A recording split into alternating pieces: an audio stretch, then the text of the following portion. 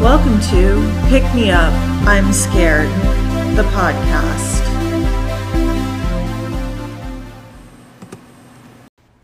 I'm your host, Madeline. And I'm your co-host, Kenna. Okay, Kenna, today I wanted to talk about housing. Oh. I know. So we are both officially lower middle class now. Whoop, whoop. In the great city of Los Angeles. It's a huge accomplishment. Oh my goodness. But I have a question for you. What do you think it would take happening in your life from today, where you are now, for you to end up unhoused, homeless? Not very much. I agree. Not very much for me either. What do you think? I mean, all it probably would take is another, health issue, that, where I'd be unable to work and maybe not be able to get any government assistance, which is, happened to me before, basically. Yeah. I think about this, too. I'm like, okay, from where I am now, all it would take for me to end up without a home would be losing my job and not being able to find other employment for maybe 3 to 6 months. Then I'd be out of luck. Yeah, I think I probably have enough savings for 3 to 6 months if I really, really, really budgeted. Right. And in our lifetime, we've lived through 2 economic crashes because we've lived through the Great Recession, 2008. That's what we graduated college into. Yes. And then now, obviously, COVID. So if we were in some sort of situation where it was harder to find employment for us for longer than 3 to 6 months, if we lost our job we have now, I think that we'd be out. We'd be done. Mm-hmm. And I was thinking about this, and I'm like, wow, even at a lower middle class, you'd think you'd have more stability, economic stability. Yeah, right? Right, you would think so. But we really are all just so close at any moment to losing our houses and losing any stability we do have. So that's why today I wanted to talk about homelessness. And some people call it, being unhoused versus being homeless. Unhoused people, that's people first language, which some people like. As a person who has actually been homeless, I actually don't mind either term, so I'm going to use either. Do you have an objection to either? No. No? Okay, so we're just going to go forward. I'm probably going to say homeless a lot, but just know that some people do prefer unhoused as a term if you are listening.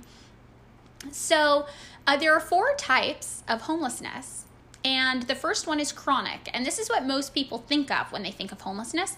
It's usually someone who has been continuously homeless for 1 year or more, or a minimum of 4 episodes within the past 3 years where they did not have a home. People in this group tend to be older, and they tend to have complex long-term health issues. And I know, Kenna, you were talking about how you think that if you had a health care issue arise, that would be the easiest step you could see to you ending up being unhoused, right? Oh, for sure. I had an experience with, my health, come up where it's I couldn't work for an undetermined amount of time, and I was like, whoa, I could really be fucked. Yeah. So this is what happens to lots of people who have long-term health issues. And people in this category, they usually live on the street or in a car or in public parks, public spaces like that. And they're more likely to be what we call unsheltered, which is a specific designation of homelessness where you're literally exposed and you have no shelter. And this group accounts for 19% of the homeless population in the United States. The second group is episodic, and that's somebody who is currently unhoused with 3 or more periods of homelessness in the previous year. These are also usually younger people who suffer from health issues. And the third is transitional, which is the most common type of homelessness. These are people who are usually younger, and they often stay in shelters or temporary housing briefly, and this is usually the result of a catastrophic or sudden life change. Now, the fourth type of homelessness, people don't talk about as much, but it's hidden homelessness. These are people who become homeless but find temporary insecure housing solutions, and they're often not included in official data about homelessness. Many may live with friends, families, couch surfing, they might live in squats, and they might spend occasional nights here or there on the street, but usually it's not often enough for them to be included in statistics about homelessness. And when I first heard about this type of homelessness, this is when I actually realized that I had been homeless. I did not realize I had been homeless until I heard this. And I was like, whoa, wait, I've done that. I've slept in streets, but mostly on people's couches and been insecure and sparsely homed. And the more I thought about it, the more I realized I kind of know a lot of people who've been in this position. And I know, actually, you know people who've been in this position too. Mm-hmm. And this is like a lot more common than we think it is. And these aren't people who are even included in the figures when we talk about homelessness. And I think that like we have an abstraction of homelessness and poverty in our culture, and we tend to imagine only the most extreme scenarios for each of these things, but there's this whole world of it around us all the time, and it's a lot more common and prevalent than we actually think. So in the United States, as of January 2020, there were 580,466 people who were officially counted as experiencing homelessness in America. And we know, obviously, those transitional and hidden groups, there's probably even more within there. 70% were individual people, and 30% were families, including children. So just some like quick facts about what we got going on in the US right now. Men are more likely than women to encounter homelessness. 70% of all homeless adults are men. In the US, 18 out of every 10,000 people is unhoused. However, these figures are higher in marginalized racial and ethnic groups. For example, Native Americans experience it at a rate of 45 per every 10,000, as opposed to 18 as the average. And Black Americans, 52 out of every 10,000. So we see this being directly related to systems of oppression we have here in the US. Currently, 37% of unhoused people are also unsheltered, a number which has been on the rise in recent years as available beds in temporary and emergency housing fell by 9% over the last 5 years. So there are enough year-round beds for every homeless family in the U.S., but not enough for every homeless person. And usually priority is given to families, and that leaves only enough for around half of homeless individuals to have a bed in a shelter at night. And there's all these causes for homelessness. And I think like the most interesting thing I see people do when talking about this is misunderstand like the causes. Like, have you noticed this? Have you ever talked to somebody, especially a conservative person, about homelessness? Yeah. And it's usually something like a character flaw rather than like some sort of like, I don't know, bigger systemic issue. Right. Like it's like, oh, this person just doesn't want to work. I'm like, I think there's more going on here. I don't think that's the case. Yeah, I hear this a lot. It's that people don't want to work or that they choose to be homeless. Yeah. I mean, I definitely have known some crust punks who chose to be homeless, but that's like 2 of them that's ever. That's like, people always want to like pick out the outliers. So I'm like, yeah, there's some crusty punks out there. I'm like, this crust punk I knew who train hopped, and his parents actually had money, but he like only used his parents' credit cards for extreme emergencies and chose to be homeless. Very rare. I feel like this is like a common thing where I knew like a lot of like really crusty people whose parents were well off. Yes. Okay, so I actually had this experience one time. I rented a car to drive from Portland to San Francisco or LA, I can't remember. And I did a Craigslist rideshare to cover the cost of the car rental and the gas because I was really broke. So I just put up an ad on Craigslist like, hey, I'm doing this drive. If anybody needs a ride, like, meet up. And I picked up 2 crust punks who did the ride. And I was like, are you guys down to like pitch in for gas? And they were like, yeah, for sure. And it was funny because in the back seat, they were like talking. They didn't know each other before. And there was like a love connection forming. Ooh. And I'm like, oh, okay, these people are falling in love in the backseat of this like rented Nissan Sentra, whatever. This won't be annoying for the entire 13-hour drive to California.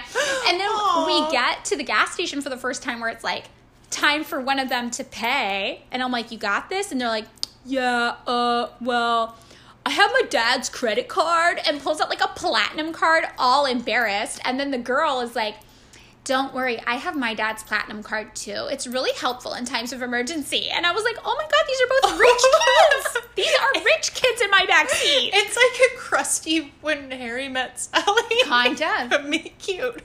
It was a meet cute. It was our dads are rich meet cute. That punk song, like, when we're falling in love. Do, do, do, do, do, do. I don't think I know that one. I'm not singing it correctly, and I apologize to the listeners, but... No, that's okay. But okay, so anyway, these situations are major outliers. These are not like statistically what homelessness is. But I think for some reason, it's like the myth that especially conservative people have in their head is that it's privileged people with resources and access to opportunities who are consciously choosing not to engage in them. And this is not at all statistically true. These are very, very, very rare cases. If you were to guess what you think the number one cause of homelessness is in the U.S., what would you guess?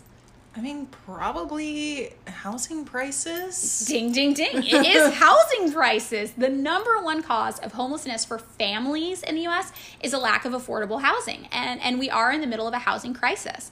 The nation is currently facing one of the most severe affordable housing crises in history. Crises in history. In 1960, adjusted for inflation, the median home value was $98,000. Now in 2021, it's $269,000, or more than twice that. And again, that's not in 1960 money. That's adjusted for inflation. So we're experiencing an artificial housing shortage that's driving up prices. This is not caused by an actual lack of physical housing.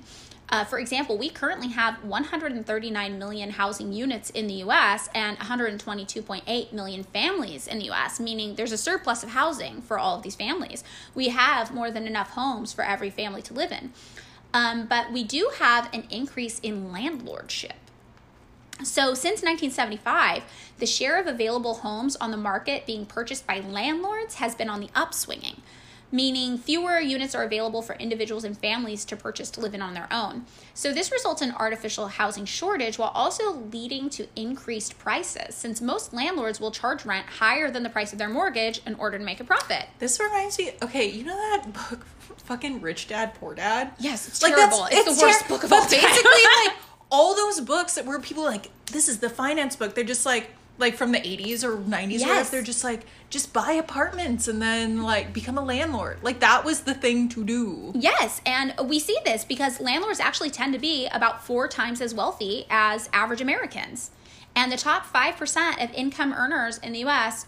own rental properties. I'm not surprised. I know. So what's happening now is you have an area where you have all these houses for sale and you have people who could potentially theoretically be in them, but you have landlords purchasing them often in cash or at more competitive rates.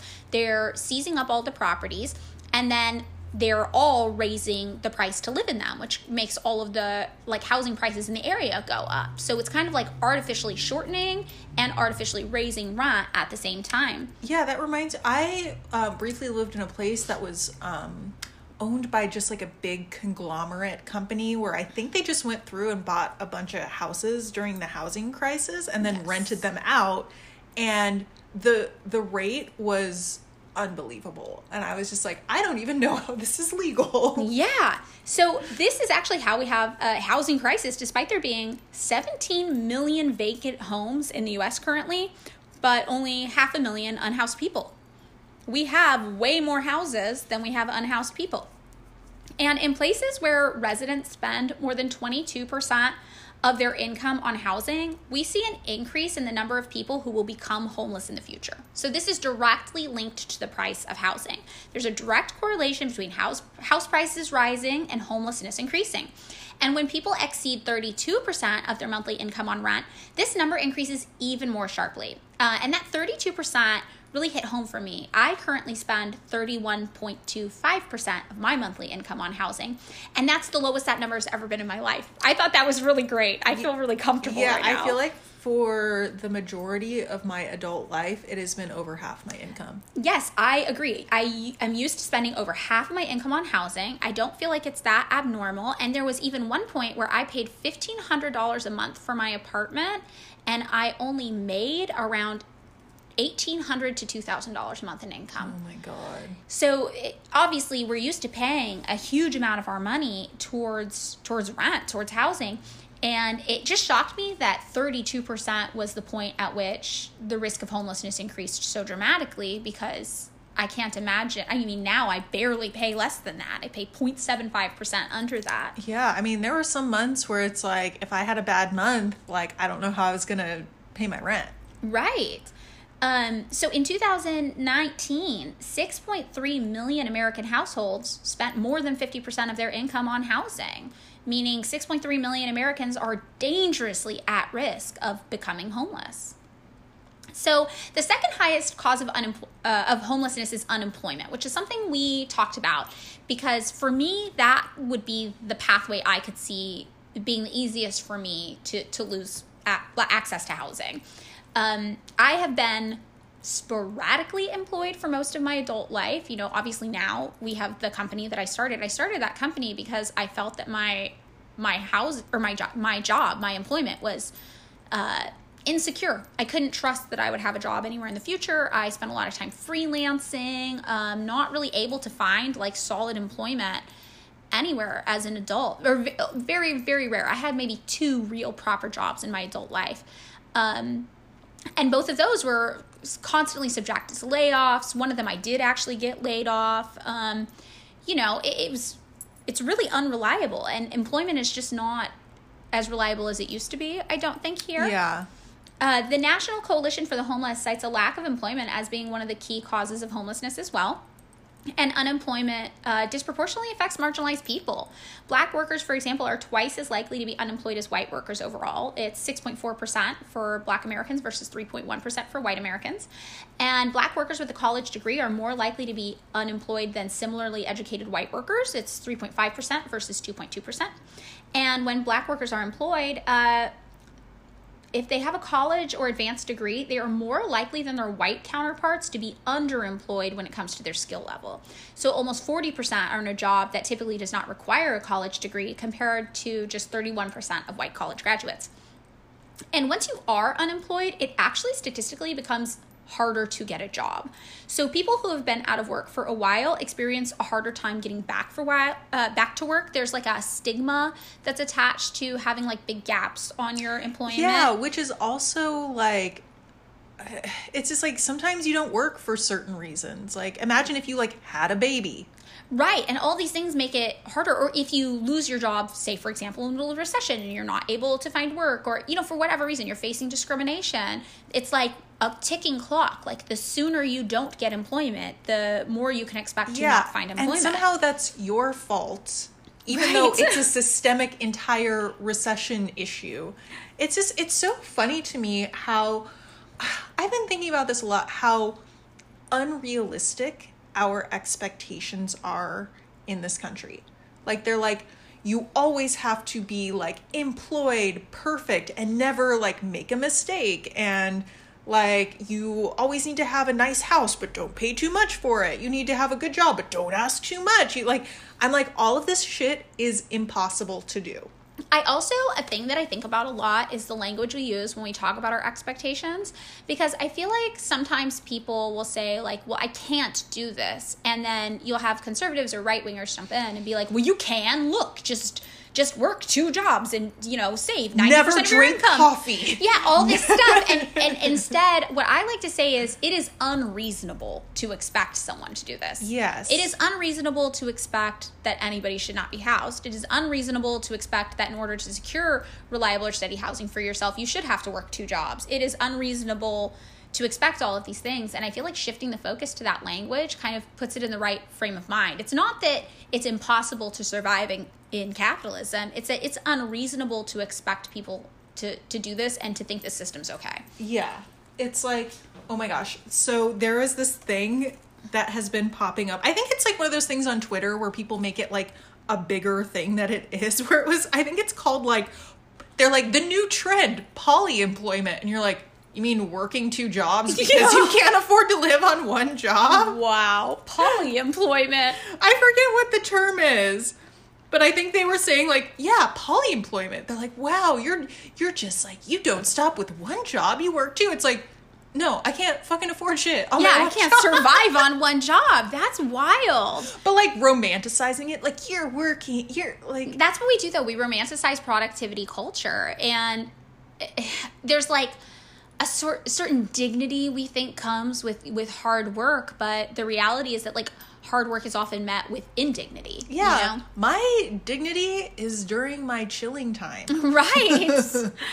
Like, I think that's what, you know what, I still think about this so much, where I read somewhere that, like, in the, like, I feel like it was, like, early, 20th century, like, 1920s, they're like, by the year 2000, people will only have to work 16 hours a week, and all we'll be doing is, like, having leisure time and going bowling and, like, having barbecues. And I'm like, what the fuck happened to that? No, even, like, we talked about this in a previous episode, but even, like, the Keynesian economics guy, he thought that by the year 2000, we'd only work 15 hours a week. Yeah, like, I think that's all we need. Yeah, I think so too. But obviously people can't do that because, like you said, people are working jobs and they can't afford to live off of them. And that actually brings us to our next two highest causes of homelessness. It's poverty and extremely low wages. So in 2012, 10.3 million renters, which is approximately 1 in 4, had what's considered extremely low incomes, ELI, as classified by HUD. In that same year, there were only 5.8 million rental units affordable to more than 10 million people identified as ELI. So there was half as many as there needed to be for these people. Additionally, 31 out of every 100 of these affordable units were actually available. Only that many were actually available to people identified as ELI. And after paying rent and utilities, 75% of ELI households ended up with less than half of their income left to pay for necessities like food, medicine, transportation, and childcare. And a thing I think is interesting about this idea, it's a relatively new thing. People have started calling it the working poor, which is people who are working, they're substantially employed, but their income is not enough to actually support them, is that people in this category often fall into, like, this weird liminal state with social services, where you don't have enough money to pay for food, but you earn too much for food stamps, or you don't have enough money to pay all your bills, but you earn too much for, like, general assistance. Mm-hmm. And I think that we hear more and more people in this position where they're priced out of receiving help because theoretically they have enough, but, like, these amounts that we think theoretically should be enough don't take into account the exorbitantly high costs of housing that are on the rise. And wages in the U.S. are stagnating and even on the decline, with salaries steadily making up a smaller share of U.S. GDP, the gross domestic product, since peaking at 51.6% in 1969. They currently sit at just 43% of our GDP. And since the 1970s, growth in real wages, which is the value of the dollars paid to employees after being adjusted for inflation, has slowed compared to overall economic productivity, which we've talked about before. We're more productive than ever, and we're making less money. Economists chalk this up to increasing monopolization of the employment market, called labor market concentration, which basically means we have too few employers competing for the same workers on a local level. So the example that I've seen people use when talking about this is like, okay, imagine you have a factory employee who is dissatisfied with your pay. You're like, I don't make enough money. And then you hear that there's a competitor across town that's offering higher wages to try to attract more workers. So in that situation, this factory worker could be like, I'm going to go work at this other factory instead. But what we see now is that we don't have any potential competitors to switch to. If the local labor market is highly concentrated, then you have to accept whatever wages are at your current job. And if you have all of these monopolies growing, like we have fewer and fewer diverse businesses than we used to have, then what's happening is you have major corporations setting the standard for pay to be so low that even smaller businesses accept that this is the going rate for that labor, when it's not. It's artificially lowered. Yeah, I hate this thing where people are like, well, if you don't like your job, just go get another one that pays more. It's like easier said than done. Like, you have to, like, also be working your job and looking for another one. You take a day off to go get an interview, you could get fired for taking that day off and then have no job. Right. And it's like, where are the jobs that pay well? This idea of, like, the labor market being so highly concentrated and, like, monopolized by just a few companies. This is real. And economists say that this alone accounts for 30% of wage stagnation in the U.S. So low wages and poverty are this growing concern in the U.S. And then the thing I like to cite a lot is the IMF, because most progressive people, we know the IMF, the International Monetary Fund, is not exactly like a benevolent global entity, right? It's responsible for a lot of bad shit in the world. It's like neoliberal evil. However, they are a relatively conservative institution. And even this conservative institution in 2016 warned the U.S. that over 1 in 7 people here was living in poverty. And this was an issue that needed urgent fixing so our entire economy didn't collapse. And the key way that the IMF suggested fixing this so that our economy didn't collapse was to raise wages. Yeah, I was just looking this up because I was like, I don't think anywhere you can afford an apartment on a minimum wage.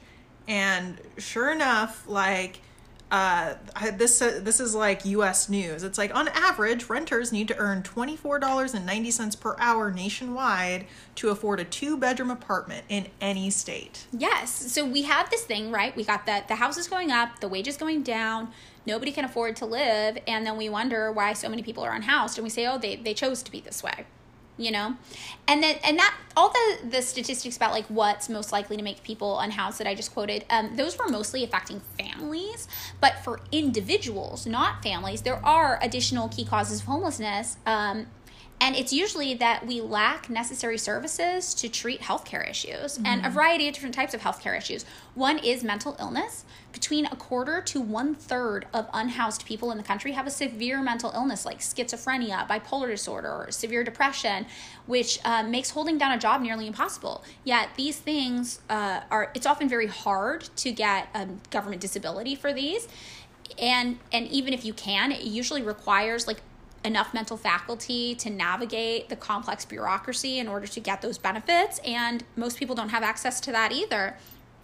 And I know, even like in my personal life, like I've had friends who are too mentally ill to work, and I've seen that play out, you know, and their specific type of mental illness is not covered by disability. They could not get disability no matter how severe it was because it's not on the magic list of things the government will give you the green stamp to not work for.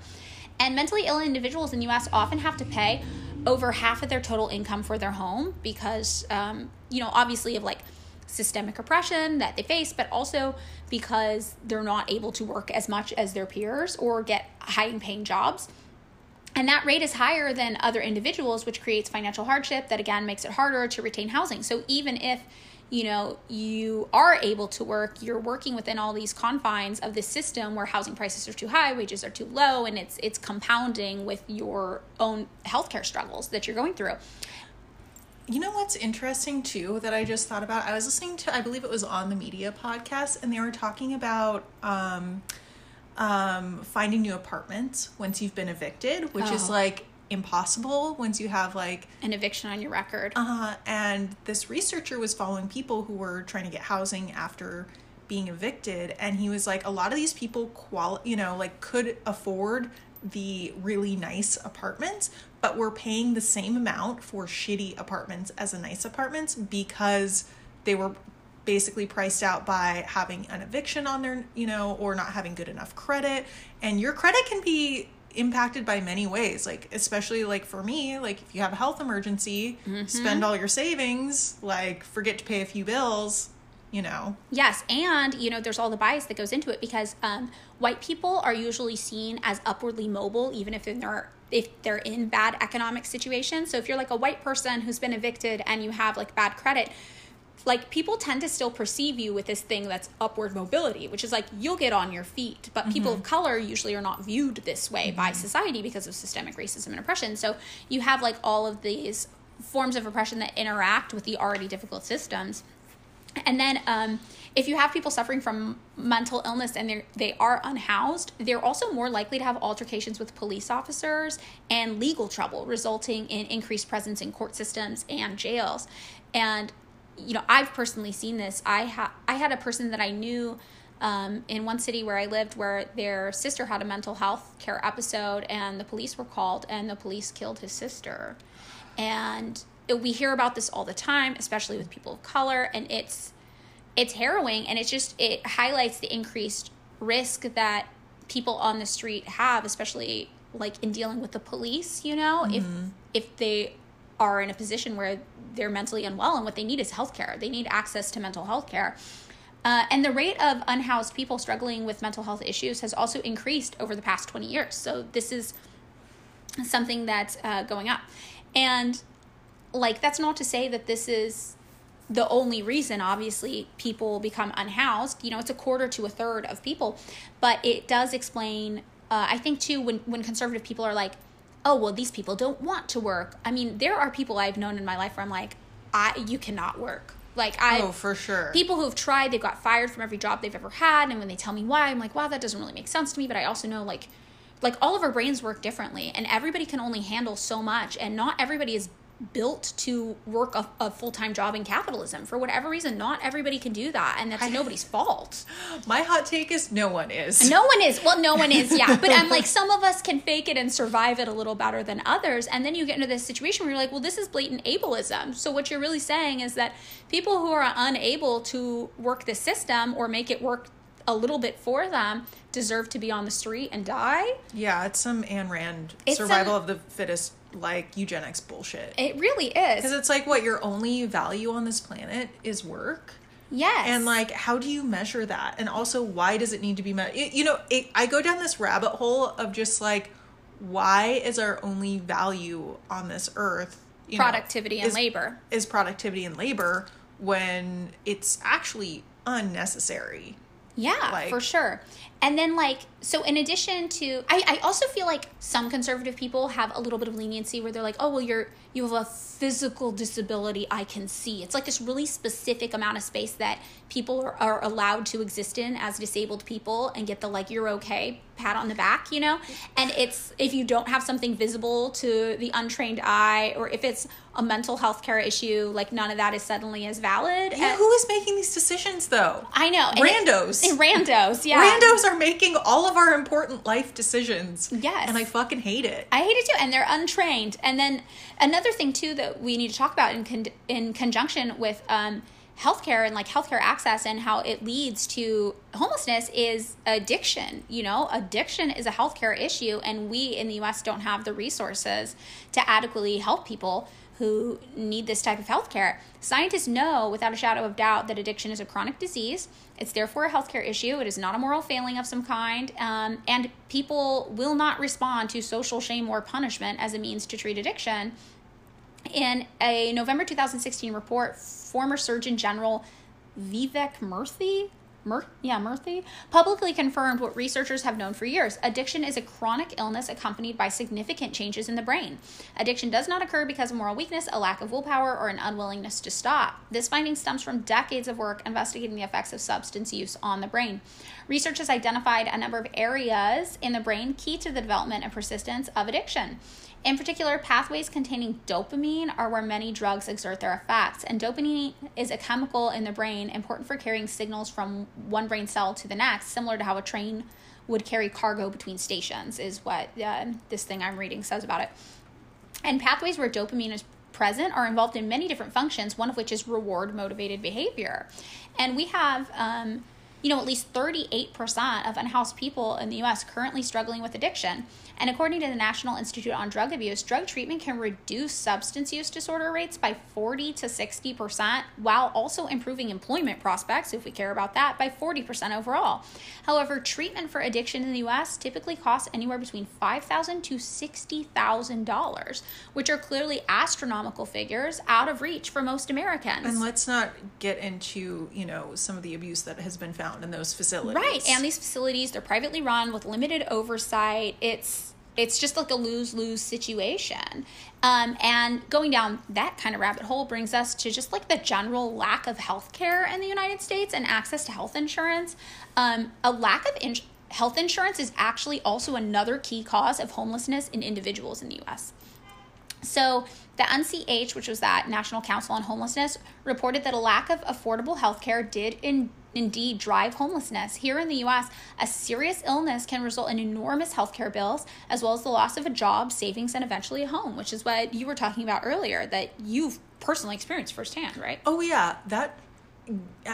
Okay, I just feel like, not to scare anyone, but your health can go away at any time. And eventually you will be old and it will go away. Yes. So it's not to scare you, but it's going to happen no matter what, no matter what you think about. And not having a safety net, is so expensive. Yeah. And I think about this too and how it affects people living with disabilities and their access to housing. According to the U.S. Department of Housing and Urban Development, HUD, people living in shelters are more than twice as likely to have a disability compared to the general population. And another thing I think about too, which I know is a hot topic right now because we've been talking about legislation being introduced in regards to this, is to qualify for SSI or supplemental security income, which people with disabilities can get from the government. But individuals cannot have more than $2,000 in countable assets to their name. So fucked. So the average rent in the U.S. is over $1,000 a month. And this creates a forced tight budget for those living with disabilities, which when coupled with housing options being scarce due to accessibility issues, creates increased risk of homelessness for people with disabilities. Yeah, it's awful. And then, of course, to get those, you have to be able to navigate our bureaucracy, which is often extremely confusing. I think I don't know if this is tinfoil hat, but I think that the bureaucracy is purposely meant to be confusing.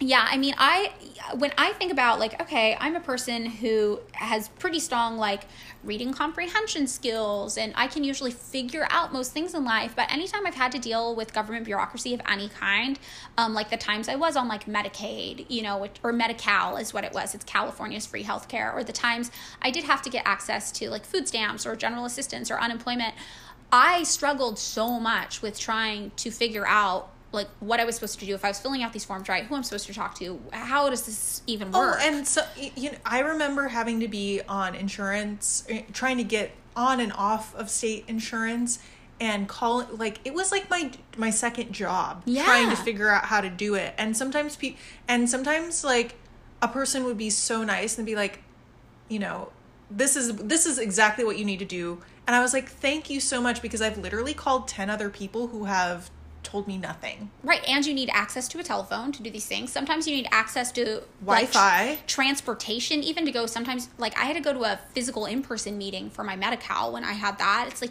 you need access to all these resources to even be able to navigate the system. And like the thing I thought about the most when I was doing it is I was like, I don't know how I would do this if English weren't my first language. Like, I have no idea how I would do this, because everything, is written in different. Like, you have access to some information in different languages, but it's like you need to be able to ask people questions and detailed questions. And like once you start adding in any sort of barrier, even without a barrier of any kind, even with like access to relative like privilege, it was very challenging for me. So like the more barriers you start adding in, it's like these things are not very accessible for the people who need the help the most. We have very little to no safety net in the United States at all for people who have healthcare needs. And people here, like, now we kind of have this thing where you can get cheaper free healthcare, but it's confusing. It's confusing, and it's not super good healthcare. Like, we've known people in our personal lives, when they've had a healthcare issue on, like, free healthcare, they have had to, like you said, make it a full-time job to try to receive adequate healthcare. They're told they're fine. They're told everything's okay. They're misdiagnosed. It's this whole complicated thing. You can only see, like, if you have a specialty doctor, it's like the waiting list is wild. Yes. Like, you get in my experience, you get one person in the entire LA area. Who can fix this one thing or help you with this one thing. Don't look at their Yelp reviews. God. So, another cause we have for individuals facing homelessness is incarceration, which is kind of similar to what you were talking about with evictions, I think. If you have like an incarceration on your record, if you're a convicted felon, you face so much discrimination in housing and jobs. People who have served time in jail or prison are more susceptible to finding themselves without a home than people who have not. And it a lot of time has to do with their criminal record. And it also has to do with the fact that when people leave prison or jail, they're not given very many resources. So unless you have a family who's there to help you in that transitionary phase, your options are pretty limited. And if you want to get your own job and want to get your own place, like, you basically have to rely on like the grace of your employer and landlord to be like, I'm going to give you a chance, because of all the stigma attached with having been in prison. Very few people actually view it as like, okay, like, you've served your sentence, you've paid your dues, or whatever. We present prison as a horrible thing that shouldn't exist anyway. But, whatever the narrative is that we've agreed on in the United States is what prison is, like, very few people actually believe that you've paid your dues to society and you now can re-enter. For some reason, like, is there any redemption ever? No. Like, in according to this system, Right. And so many people, go back into the system because they don't have housing, and what happens is they don't have a place to meet their parole officer. Yes. And then they miss one parole meeting, they're back in prison, they're back in jail. or like, you know, they have to work, they can't get the day off work to meet their parole. Like, it's so punitive. It's like, just like, if we are going to do punishment fits the crime, it is way out of proportion. It's ridiculous. And then this leads me to the last leading cause of homelessness in the U.S. that people cite as being a significant thing is domestic violence. So low-income women with limited resources often find themselves unhoused when escaping domestic abuse situations.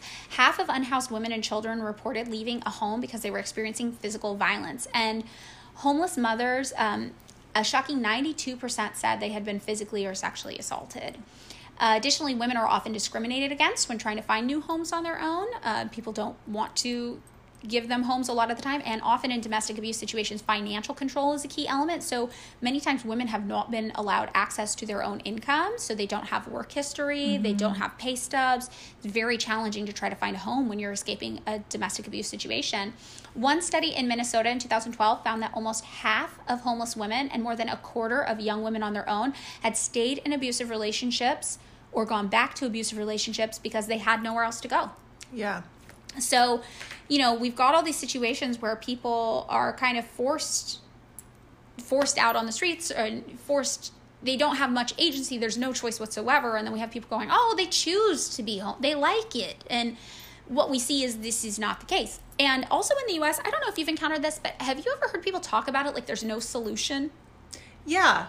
Yeah, like it's that's just like the way it is. That's just the way it is. And it's like, what? Yeah, and I don't know why people think this, because there is a way to end homelessness, and many places are doing it. In the U.S., for example, 4 communities have already managed to end chronic homelessness.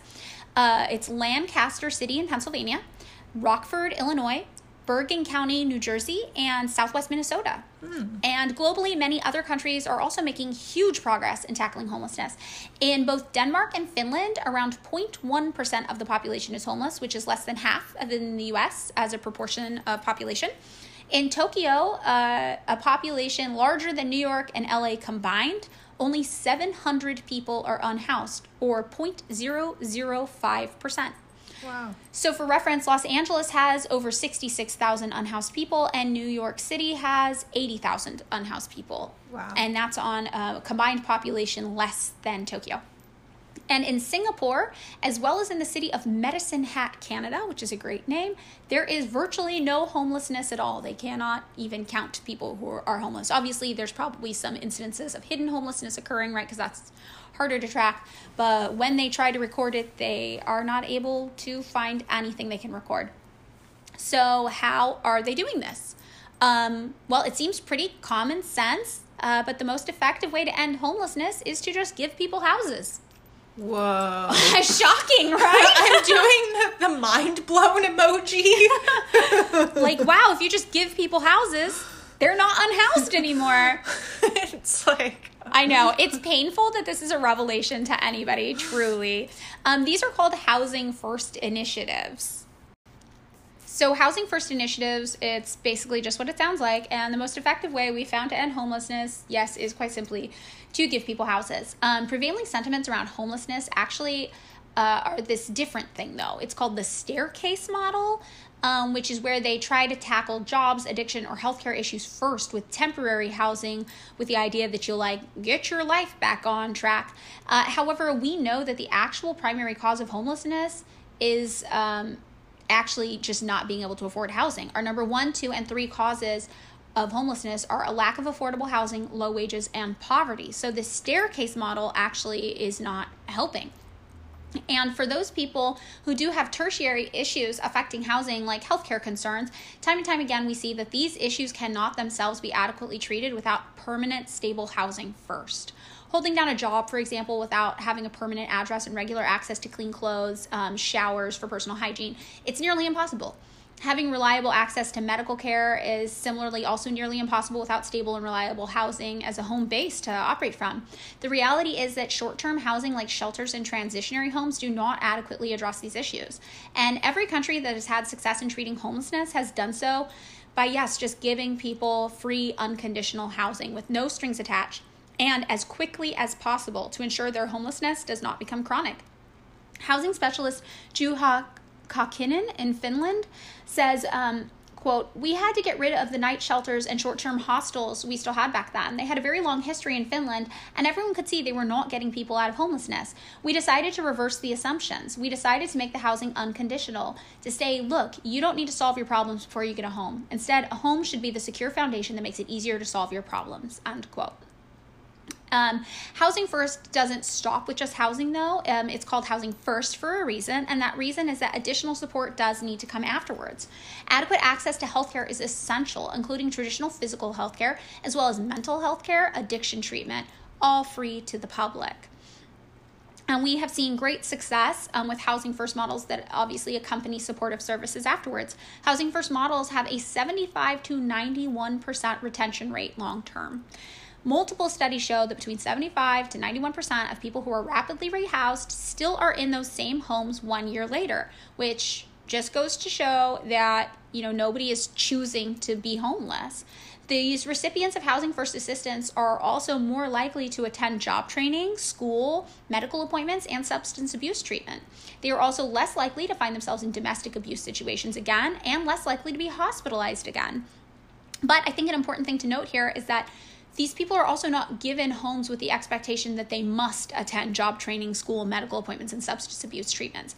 They're given homes like the Finnish representative and housing specialist said, they're given homes with no strings attached. They're given the homes first and outright. And just by virtue of having access to these homes, they are of their own accord more likely to try to solve any other issues going on in their lives or other problems that led them to be unhoused in the first place. And let me guess one thing. Giving people housing is cheaper than letting them stay unsheltered. Yeah, you would be correct. It is indeed cheaper. Currently, the U.S. spends an average of $35,578 per year for every individual experiencing chronic homelessness, which is spent mostly via crisis services, jails, hospitals, emergency rooms. However, the current median U.S. rent is $1,098 per month, or $13,176 per year. So it is no surprise that everywhere Housing First models have been tried, we have seen huge savings in the annual public cost associated with homelessness.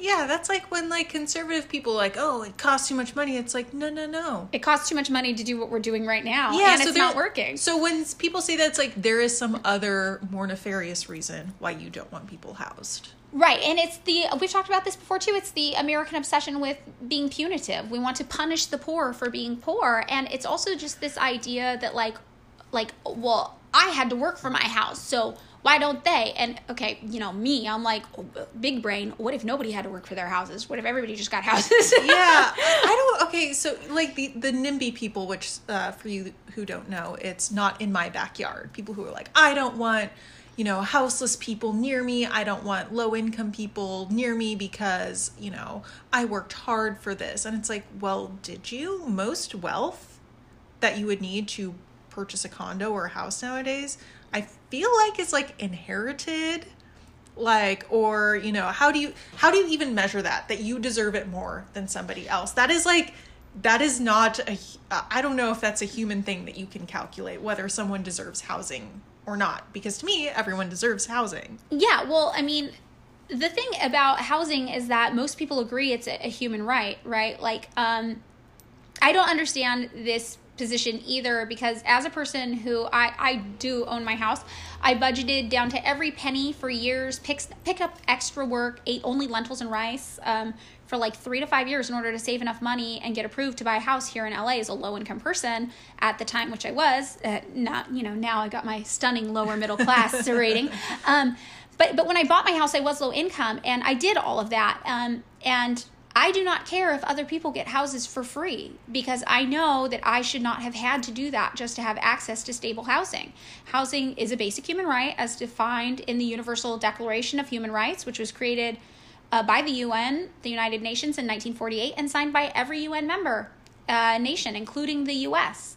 Everyone should get free housing. And, if the rest of the country isn't on board with that, if we're not going to give free housing to everyone, why not start somewhere with the people who need housing most now, who don't have it? Like, it does not affect my life whatsoever if other people get handed free houses. I'm happy. That makes me happy that they don't have to do what I did, which is not even possible for many low-income people. And again, like we're talking about shifting the narrative, it's not realistic. It's not reasonable to expect every low-income person to do what I did just to have a roof over their head.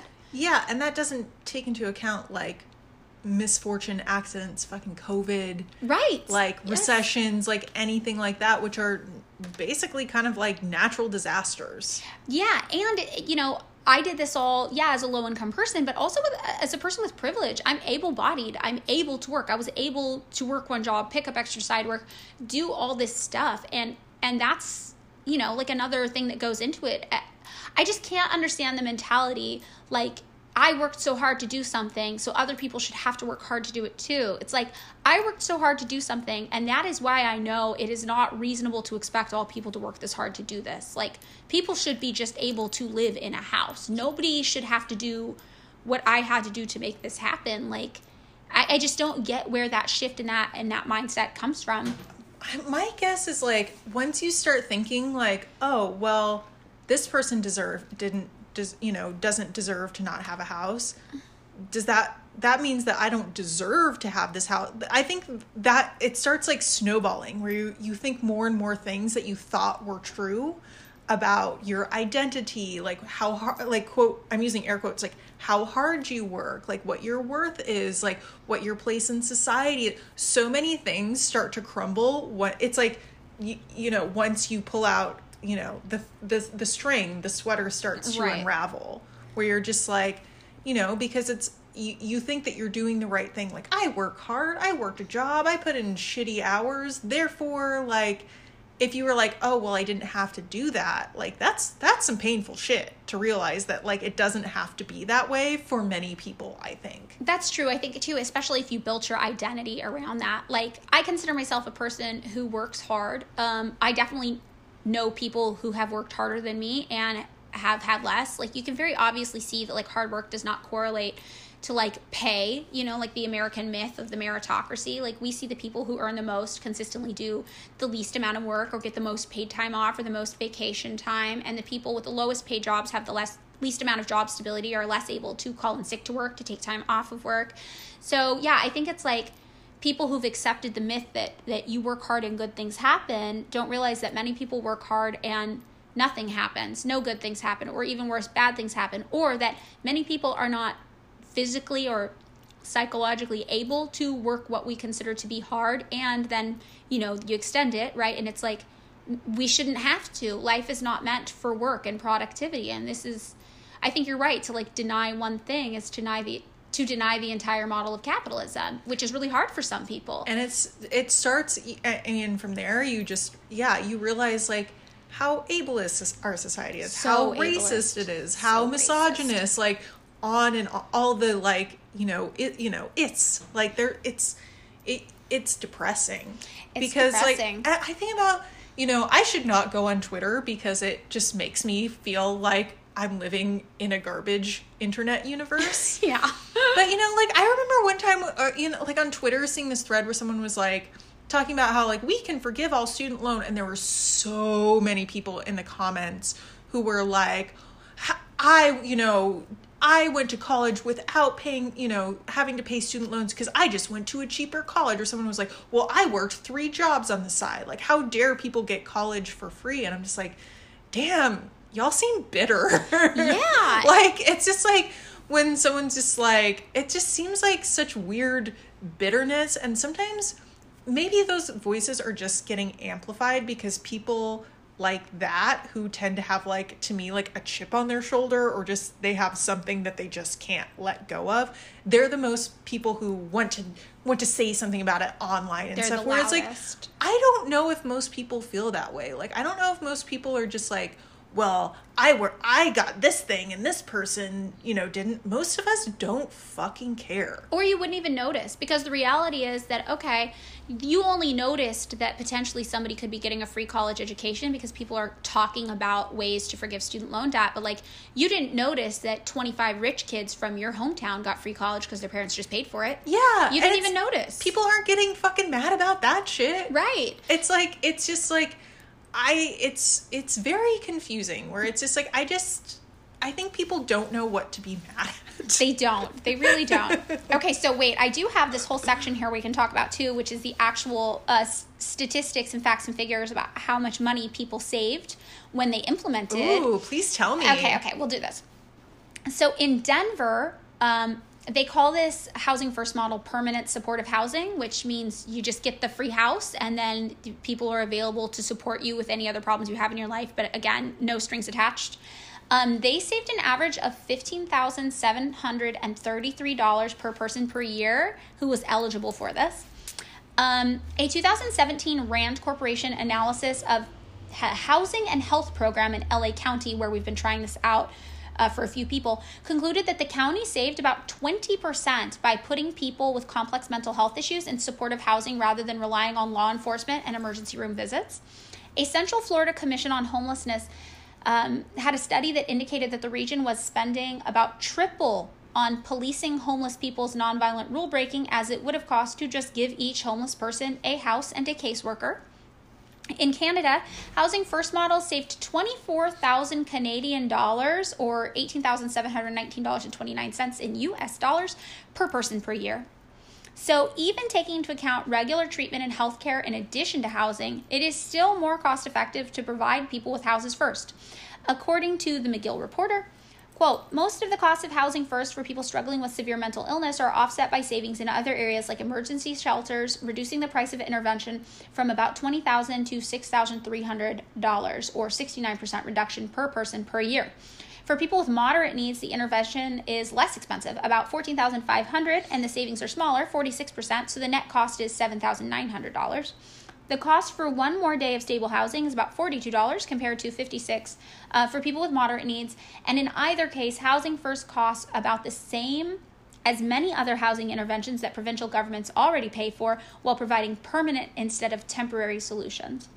So these are all the ways in which we have found every time we've tried this, it is literally cheaper to just give people houses than try these roundabout, bizarre ways of tackling homelessness that we know don't work because we want to be punitive. However, we are so hell-bent on punishing the poor that people refuse to accept this, even though it's the obvious solution, because like we were talking about, we think it's unfair that some people should simply be given houses for free. Yeah, and I think that, like, people who are just like, well, that's unfair that someone else gets a free house and I don't, I would be like, yeah, everyone should get a free house. But shouldn't we start by helping the people who, like, triaging the situation? Triage it, yes. Because once we start giving people who are in desperate need, then we work our way to make sure everybody has that and doesn't have to worry about it. And, like, how many other social problems would that solve? Like, right. Like, if you think big picture, big brain, galaxy brain, like, how many issues in our society are caused by people's insecurity around housing, like anxiety around housing? Like, I have like a steady apartment now, but it's an apartment still. It's not permanent. Something could happen. Like I said, if my health goes bad again, if they tear down the building and I don't get the right paperwork, money type situation, like, to me, like, that's still in the back of my mind. And I do things in my regular life to make sure that I, don't have to be without a place. So, but when you think of that, it's like, but there are times in my life where that was the number one issue in my life, was how was I going to afford my apartment? Right. Yeah. And I've been there too. It's like, how is rent getting paid? How is rent getting paid? And I feel like it is true. It's like what you said, like, we need to triage the situation. We need to start with people most immediately in need. And if you look around and you see people with free housing and you're like, wait, that's not fair. Why don't I have free housing? The solution isn't nobody should get it. The solution is you should get it too. Exactly. Housing is a human right. Everyone should have free housing. Everyone, and you see sometimes the accidentally left wing tweets where people are like, I love those. I know, where they're like giving people free housing. What's next? Free food? And we're like, yes, yeah, that's absolutely. what's next. Free food's next. Like, you got to start somewhere.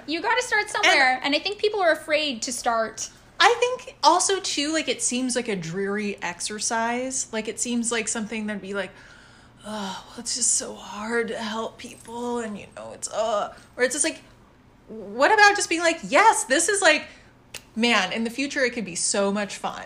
Yeah, life could be great. We gotta this could be like something to lead to something like really cool. Like, I'm always thinking of stupid sci-fi shit, but like, I'm just like, I just feel like this doesn't have to be like a dreary exercise in like the futility of us getting along as humans. Like, we can do this shit. We can like make it better, and maybe it doesn't have to seem like so, so dreary. I don't know. It doesn't have to. And I also think that, like, this is the question I always wonder about. I'm like, okay, I'm imagining that I'm a rich person. And I'm imagining I'm a rich person who doesn't care about other people. And I'm imagining that when I walk down the street and I see somebody unhoused, in crisis, rather than having basic human empathy for that person, if I'm a rich person, I'm just like, this is annoying. It's like, why wouldn't you want to remove the annoyance then to your beautiful, what you think is your beautiful rich guy city?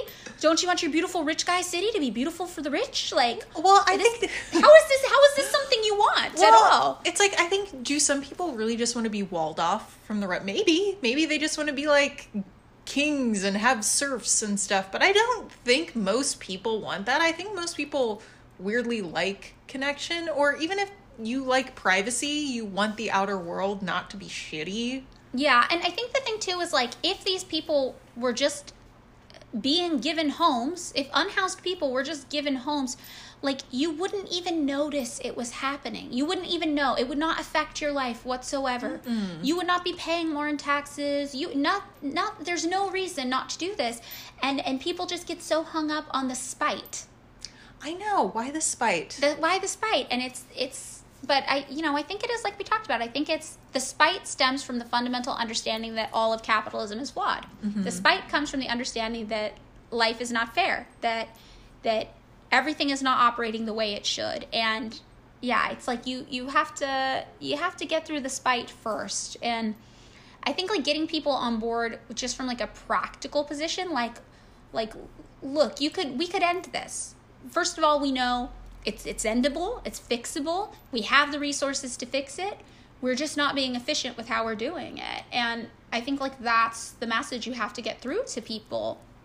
And I don't know why that's so hard.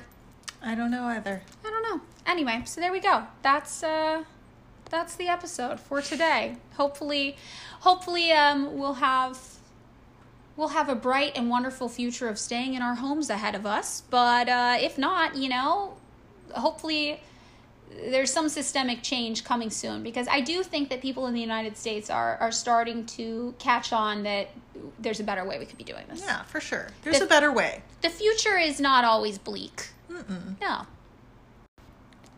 We do have a question from our Patreon that we're going to play and answer now.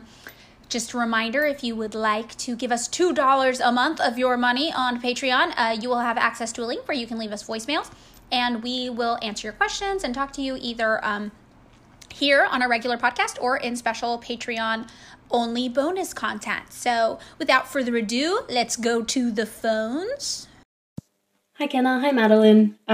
I feel very strongly about climate action. I'm really interested in joining a local group that organise acts of civil disobedience with the goal of forcing the Australian government to act on climate change.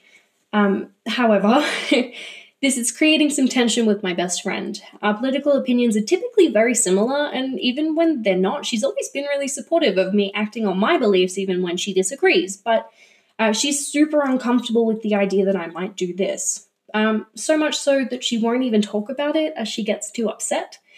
We're only 21, and this is the first time I've ever really encountered a difference in values of this magnitude with someone I'm so close with. I don't want to jeopardize our relationship, but I don't want to sacrifice my values either, and I'm wondering if either of you have any advice for navigating that. Thank you. Oh my gosh, thanks so much for calling in. This is kind of a weird one to me, because to me, most of my friends are pretty much on the same page, like stuff like that. So maybe I need a little bit more information why they're so concerned. I know, that was the first thing that I noticed too. I'm like, what are they upset about? Like, are they worried that you're joining like a far left extremist group that could end in you being like personally injured or harmed in some way, or like worried you'll go to jail? Yeah. Or are they just uncomfortable about thinking about climate change? Yeah, it's really interesting. Because I cannot imagine a world. I mean, obviously, my friends have some different values and interests than me. We're not monolith. People have different priorities and interests, but I just can't imagine a world where I would be upset with any one of my friends pursuing something they actively cared about, because obviously we're friends. I for a reason. I think that all of their values are good and what they're interested in is good and righteous, even if we have varying degrees of our involvement. Like, I have a friend who's really, really active in like tenants organizing, like tenants' rights organizing. And I'm not really active in that, but I think it's really fucking cool that she is. Like, that's so sick. I can't imagine why somebody would ever not support you wanting to do something tangible and actionable about climate change. Where's the bad in that? Where's the evil in that? Yeah, and I'm wondering if they're maybe just like not as gung ho as you, and maybe, or it's hard for me to discern whether they're just like, okay, that's cool, or if they're just like, how could you do this? You know? But they don't want to talk about it. Okay, here's what I think. I think that unfortunately, sometimes you grow out of friendships. And I don't think any friendship is worth compromising your moral compass over. However, that said, I do think sometimes you'll have differences in opinions with your friends, and that is okay. And I think sometimes our friends can give us different perspectives on that maybe are things we wouldn't have usually thought of on our own. So, I don't think it's good to create like an echo chamber of your own beliefs. But I do think it's important to have the same values and core guiding principles as the people you have around you, right? So I think that like it may be worth acknowledging that if your friend is so upset about you wanting to do something so objectively good, with your time and energy, that it might just be one of those friendships that you're going to grow out of, and that's okay. Because regardless of having different interests and different priorities, whatever, I cannot imagine having a friendship where there was a certain part of my life that it was off limits to talk about. Yeah, that's really strange to me. And I think it's a good point that it is like, it's like an unfortunate part of growing up. And I mean, beautiful, you get wiser as you get older. And that often means like friends that you had when you were younger kind of like fall to the wayside, or maybe you don't hang out as much, especially in your 20s. Yeah, and sometimes it's not even like a big friend breakup thing. It's just like, oh man, hanging out with this person doesn't feel as good as it used to.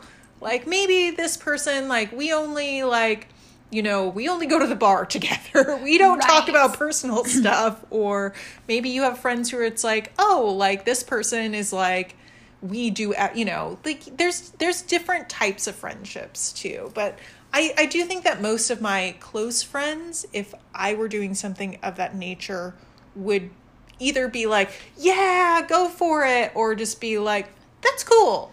Right. Yeah. I think it's like, I think you don't need to expect your friend to be as 100% about everything as you are.